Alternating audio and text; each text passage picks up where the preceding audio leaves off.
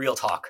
Whenever the whole family drama bit starts to flare up, something dark or terrible or frustrating happens from about the day after Thanksgiving until, well, Christmas, I secretly love to sing "It's the Most Wonderful Time of the Year." Sometimes I don't sing it secretly. I just sing it. I'm afraid that my kids are going to start to associate it with terrible things that they grow up. I'm creating some sort of trauma response where they'll flinch whenever they hear it, like a fire alarm. It'll be like Pavlov's emergency. This is how I handle stuff. Lord have mercy on me, a sinner. I make fun of it.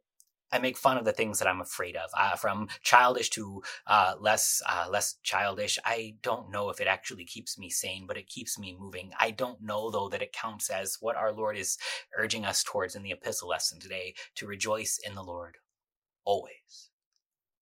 Always. Because at best, I'm just sort of belittling the things that I don't like, which I guess everybody does in one way or another, from mocking the situations you can't control because laughing is a little bit better than crying, to the confrontation that you sort of have between John and the Levites. Who are you supposed to be to John the Baptist preaching the word repent to the people who don't want to? Are you the Christ? Are you Elijah? What do you think you have to say to us? This is, in all of these things, the struggle that all of us have in this place. Everybody is looking for something joyful, to find something to rejoice in. But our Lord tells us to rejoice in the Lord always. And this time of the year, it leaves me feeling like Santa's helper at the mall, making sure that everybody stands up just right to take pictures, standing next to something nobody really believes in anymore. And that's hard to find joy in.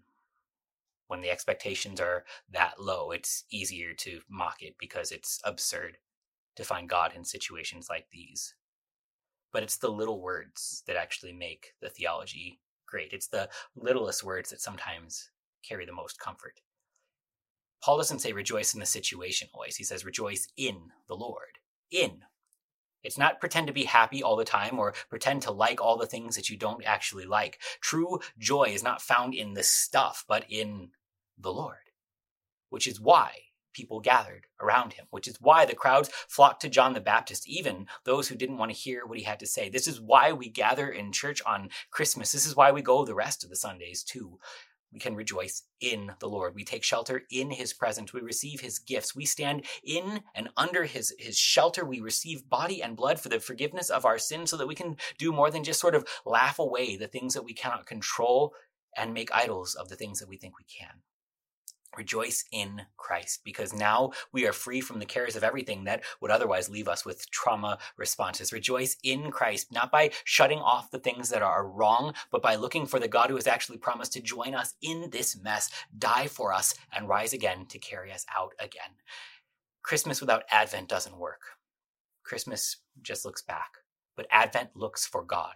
Where has God shown up for you? And yes, he was born in the manger. Yes, he will come again on that last great day, but also, yes, he advents in word and in sacrament in your church for you to receive mercy, for you to have something to rejoice in when everything else is falling apart.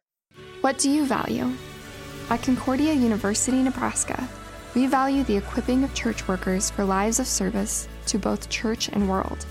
In a culture where our faith can often be met with derision, our world needs ardent Christian leaders to rise to the helm and steer the next generation of Christ followers into new territory. You have the God-given gifts, we have the tools to uncover and develop them. We are Nebraska's university with values.